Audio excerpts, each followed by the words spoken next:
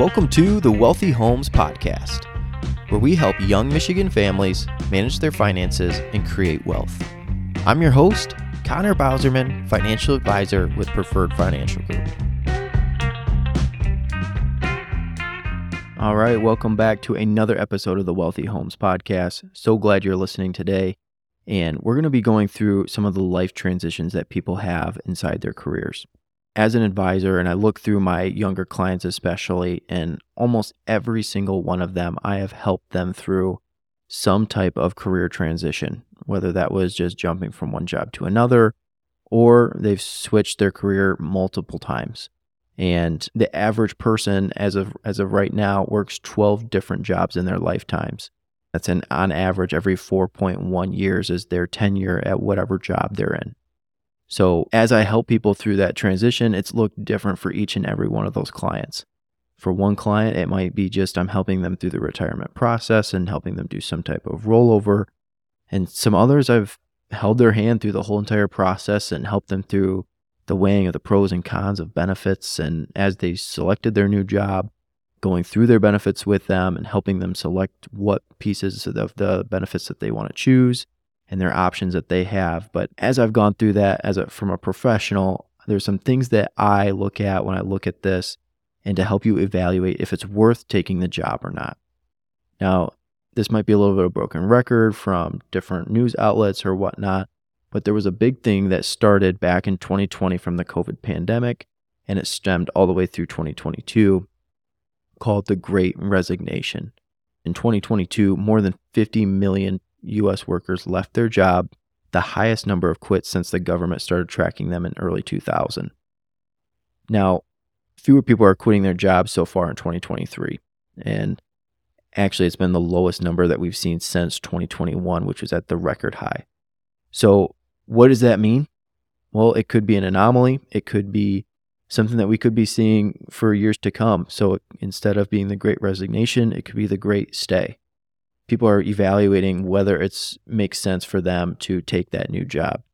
And especially as inflation and those costs of living have increased over time, a lot of, especially the millennials, are looking at, is it worth jumping jobs and taking that risk to make more money? Now, again, going back to the statistics, and I've seen this too, working with the clients that I've worked with, is 4.1 years is about the tenure of most people's jobs working in that workforce, whether they're in that career and they're just transitioning to a new job within that field, or they're transitioning to a different job at a different company. And it looks completely different for each single one of those. But most people, I think, should evaluate every couple of years their current situation. And one way that you can go through this process, and I like to break it down in 3 different parts, and that's family, money, and benefits. So let's kind of go into those 3 different topics. So the first one is what I think is the most important, and that's coming down to your family. How are you going to make this transition? Is it best for your family? Is it not just best for you, but best for your whole entire family? And you have to look at all the different dynamics that go into this decision. And you got to weigh those pros and cons and the challenges that might come with this new job compared to the current job that you're doing. So some of those things to look at, this could be challenges from working from home. Some people have that ability to work hybrid or work from home or remote. And that can come with some challenges. If you have young kids, that could be a benefit, and it could be also not a benefit, especially if you don't have the space or the home office to be able to get away and be able to do your job efficiently without getting those interruptions that you might not get when you're working inside the office. You got to look at the age of your kids. Does it make sense to take this risk when maybe your bills are higher than they probably ever will be? Whether that is you're paying for daycare or you're paying for the extra costs of being a kid, the health insurance. It could be you're paying for extra sports and extracurriculars, private school. There's different things that you need to evaluate where your kids are at and at their age. And one thing that I found working with, especially the older generation, I think like the people that are getting closer to retirement, they've progressed in their career enough to where they're in that management role where it is very high stress. And that work-related stress does come home with them. And they're willing to retire just because they want to get away from this high-stress job, or make less money, to go to a lesser stress job. And those are the things that you have to look at too when you're looking at making that transition to the new job is, what kind of stress am I bringing to not only myself, but potentially bringing to my family as well? And that could be just the amount of hours that are required from that job. It can be, again, if you're working in management, it could be the type of industry that you're in. It could be very high stress for a short period of time. If you're in the construction business, you might have these periods during the summer where it's just go, go, go. But then you might have a dead period there in the winter where you're really not doing any work. So those types of things need to be processed when you're looking at the different jobs that you're going into. Because again, that affects your family. And at the core of whatever you're doing, your family is always the number one thing. And so to make sure that you're not only putting your family ahead, but also making sure you're on the same page with your spouse. And I see this a lot with people who are in sales or looking to start their own business or entrepreneurship. You really have to be on the same page with your spouse and making sure that your goals are aligning together, and that those days that are tougher, that they're able to pick up the slack and aren't going, holy smokes, I've been at home all day with the kids, and, you've been just gallivanting and doing whatever you want during your business, and now you're requiring me to do extra work when I get home.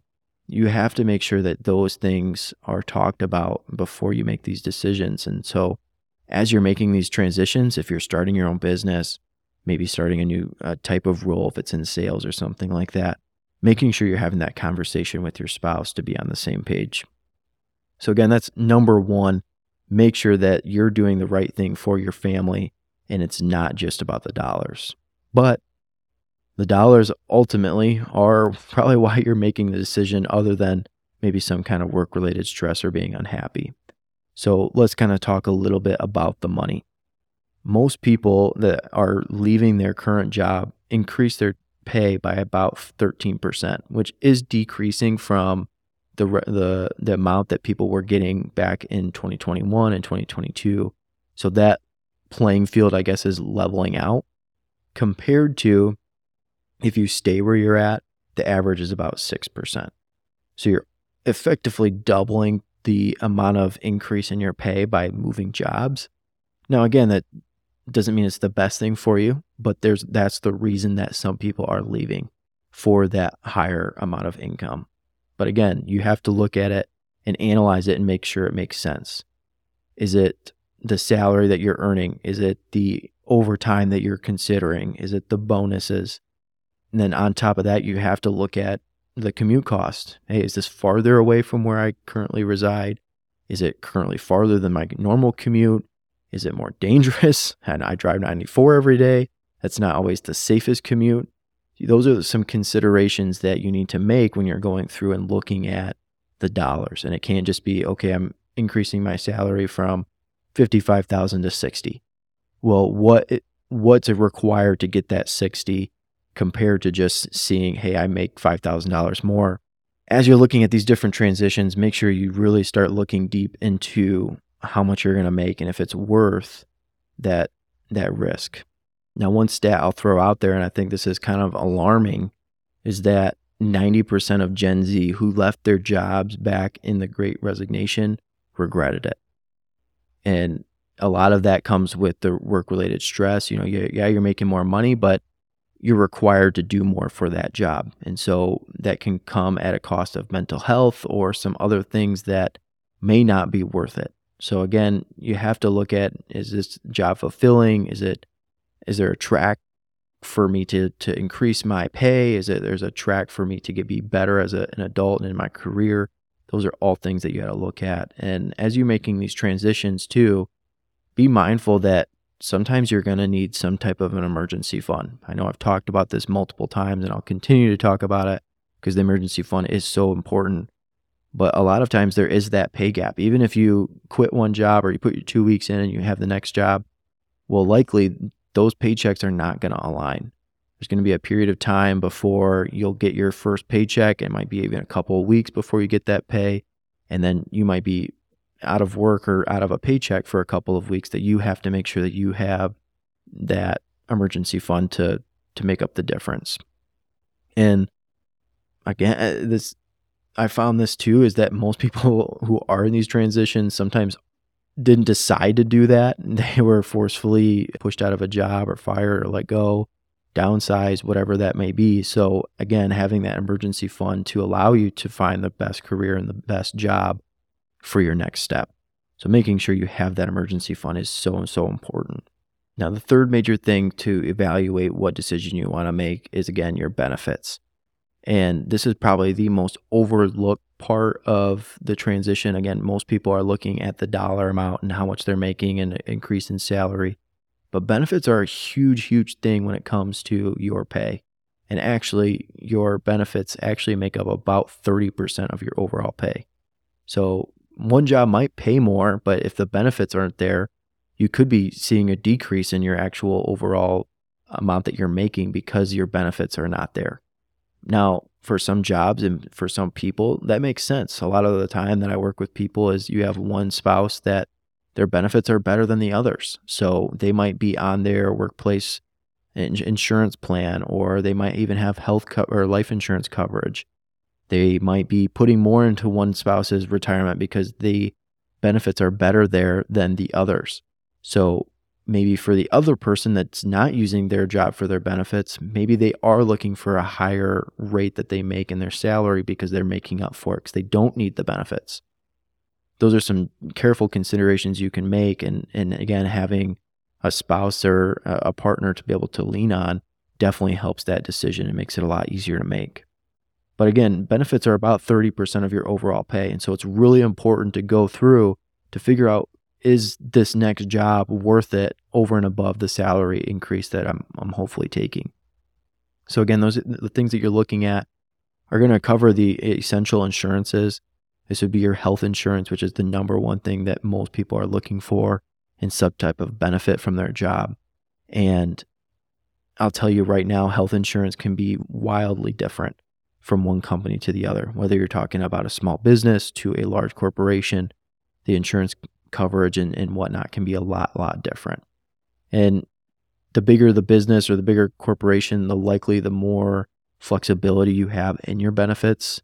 So for your health coverage, you might be able to select from a couple of different plans, whether you want a really high deductible plan with an HSA contribution, or you want a low deductible plan with a little bit higher premium. Those are all different considerations that you got to make as an individual that, of course, I or somebody in our office can help you evaluate that.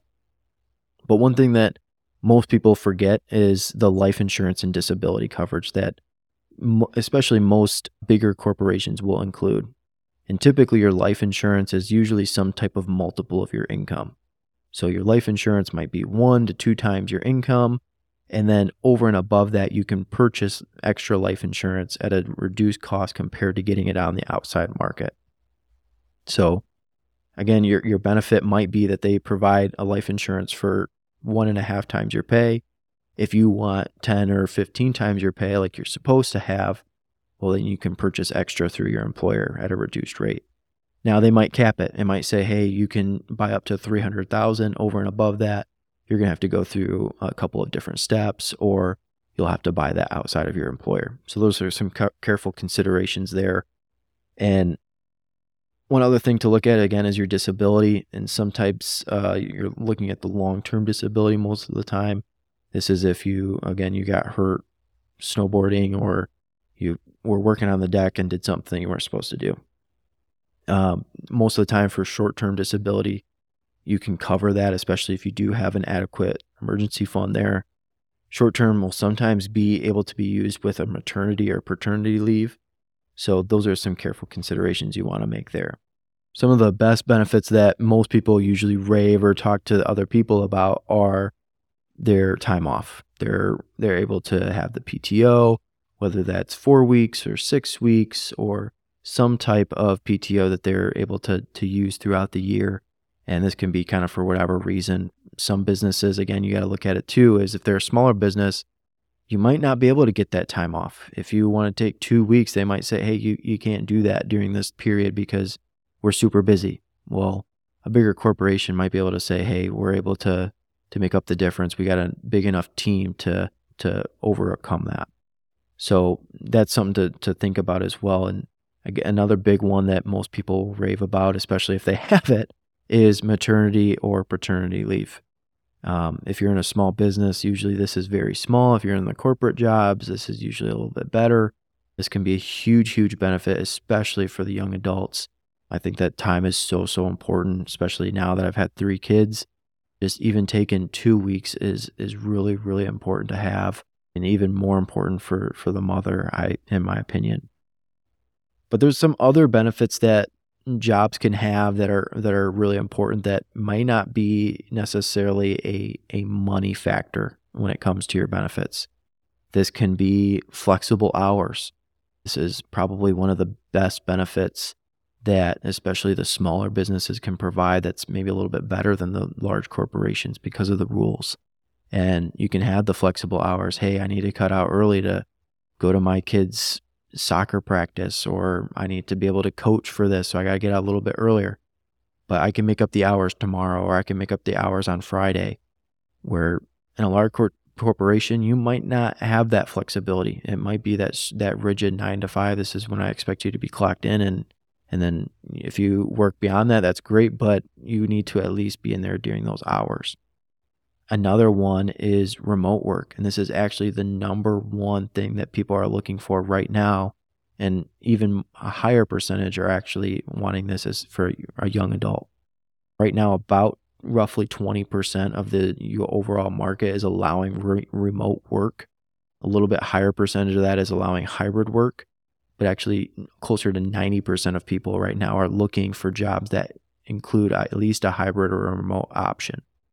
So for a lot of these employers, they're going to, over the next, I say, decade, they're going to start working towards a more of a remote office opportunity for people. And I think it's important, especially if people want to take a little bit longer vacation, or you hit a situation like COVID where they can do their job from wherever, and maybe they don't want to be in Michigan where it's -4 and they want to be down in Arizona or Florida or somewhere warmer where they can work during the day and then enjoy some warmer weather in those off hours. For some people, they could be closer to the end of their career, and maybe they have a second home in Florida or something like that, where it allows them to go down and work from their second home and be able to enjoy being down in Florida and being able to enjoy that nice weather. But that prolongs their career.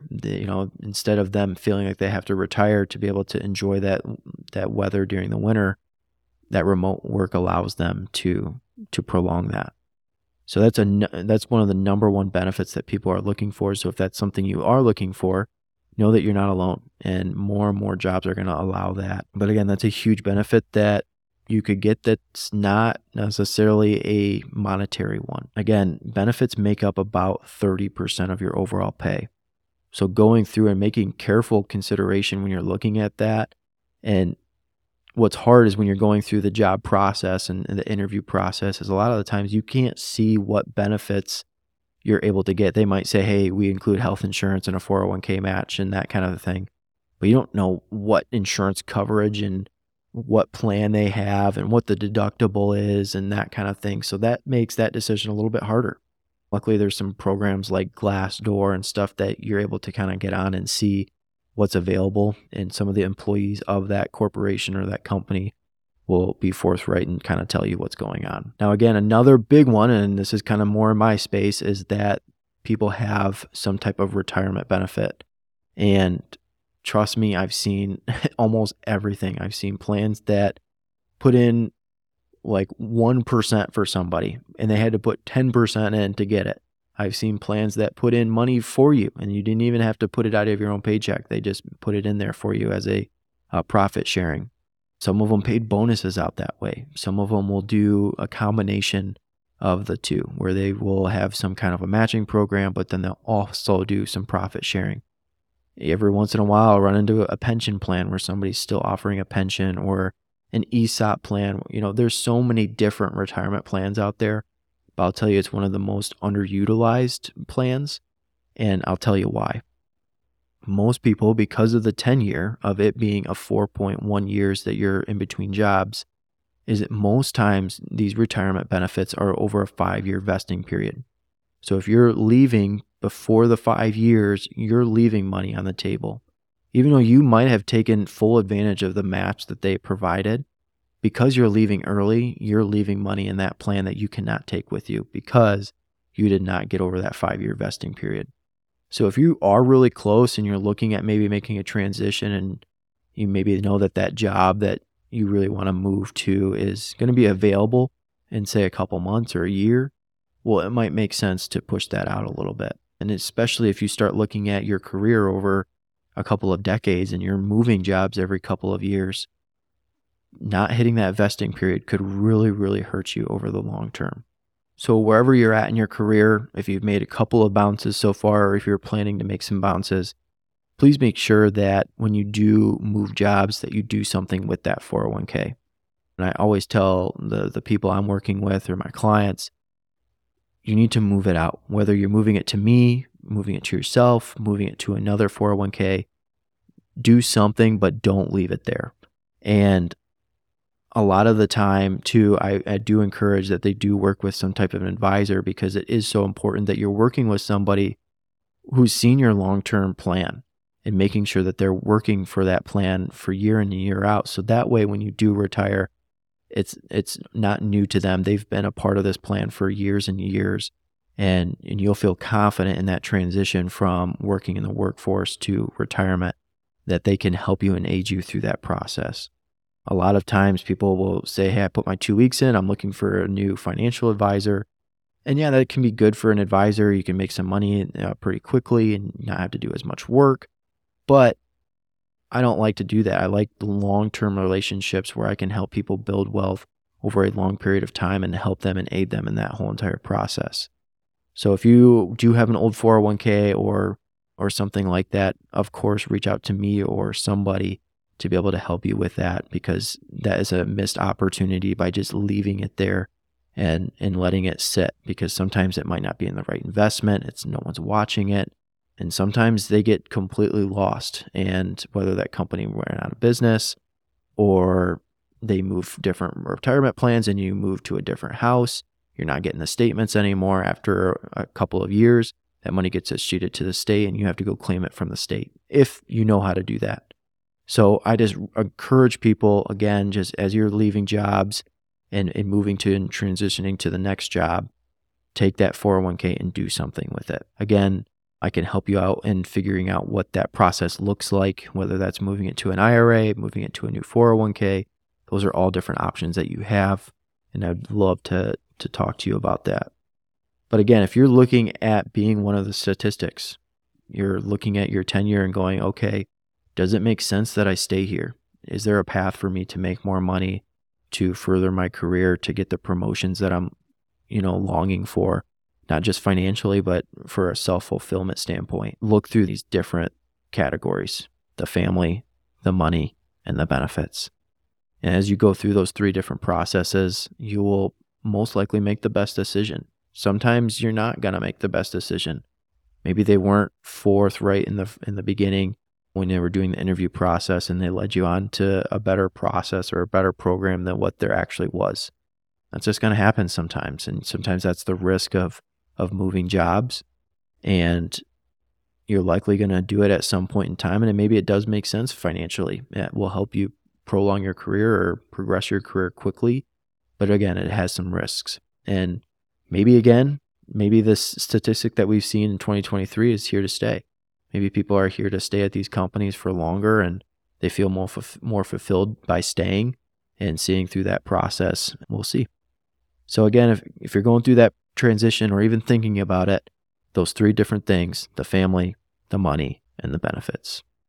Again, if we could be any help to you, of course, reach out. Our number here at the office is 269-978-6000, or go on to that Typeform ad and you can type in any question that you have regarding your benefits, the money, the transition, the old 401k, the new 401k, or what things that you want.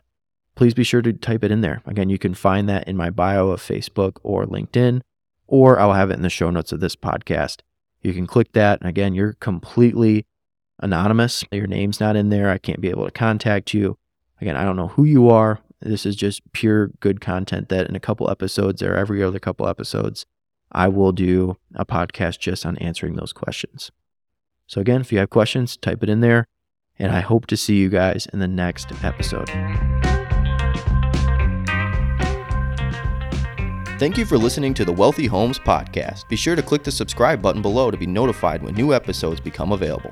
The information covered and posted represents the views and opinions of the guest and does not necessarily represent the views or opinions of Connor Bauserman or Preferred Financial Group. The content has been made available for informational and educational purposes only. The content is not intended to be a substitute for professional investment advice. Always seek the advice of Connor Bauserman or other qualified financial advisors with any questions you may have regarding this episode. Connor Bauserman is a licensed financial advisor, and any of the investment and advisory services offered are through Harbor Investments, member SPIC. Products and services provided are not NCUA insured, have no credit union guarantee, and may lose value. Consumers Professional Credit Union and Marshall Community Credit Union and Harbor Investments are separate and independent companies, and credit unions are not providing securities services.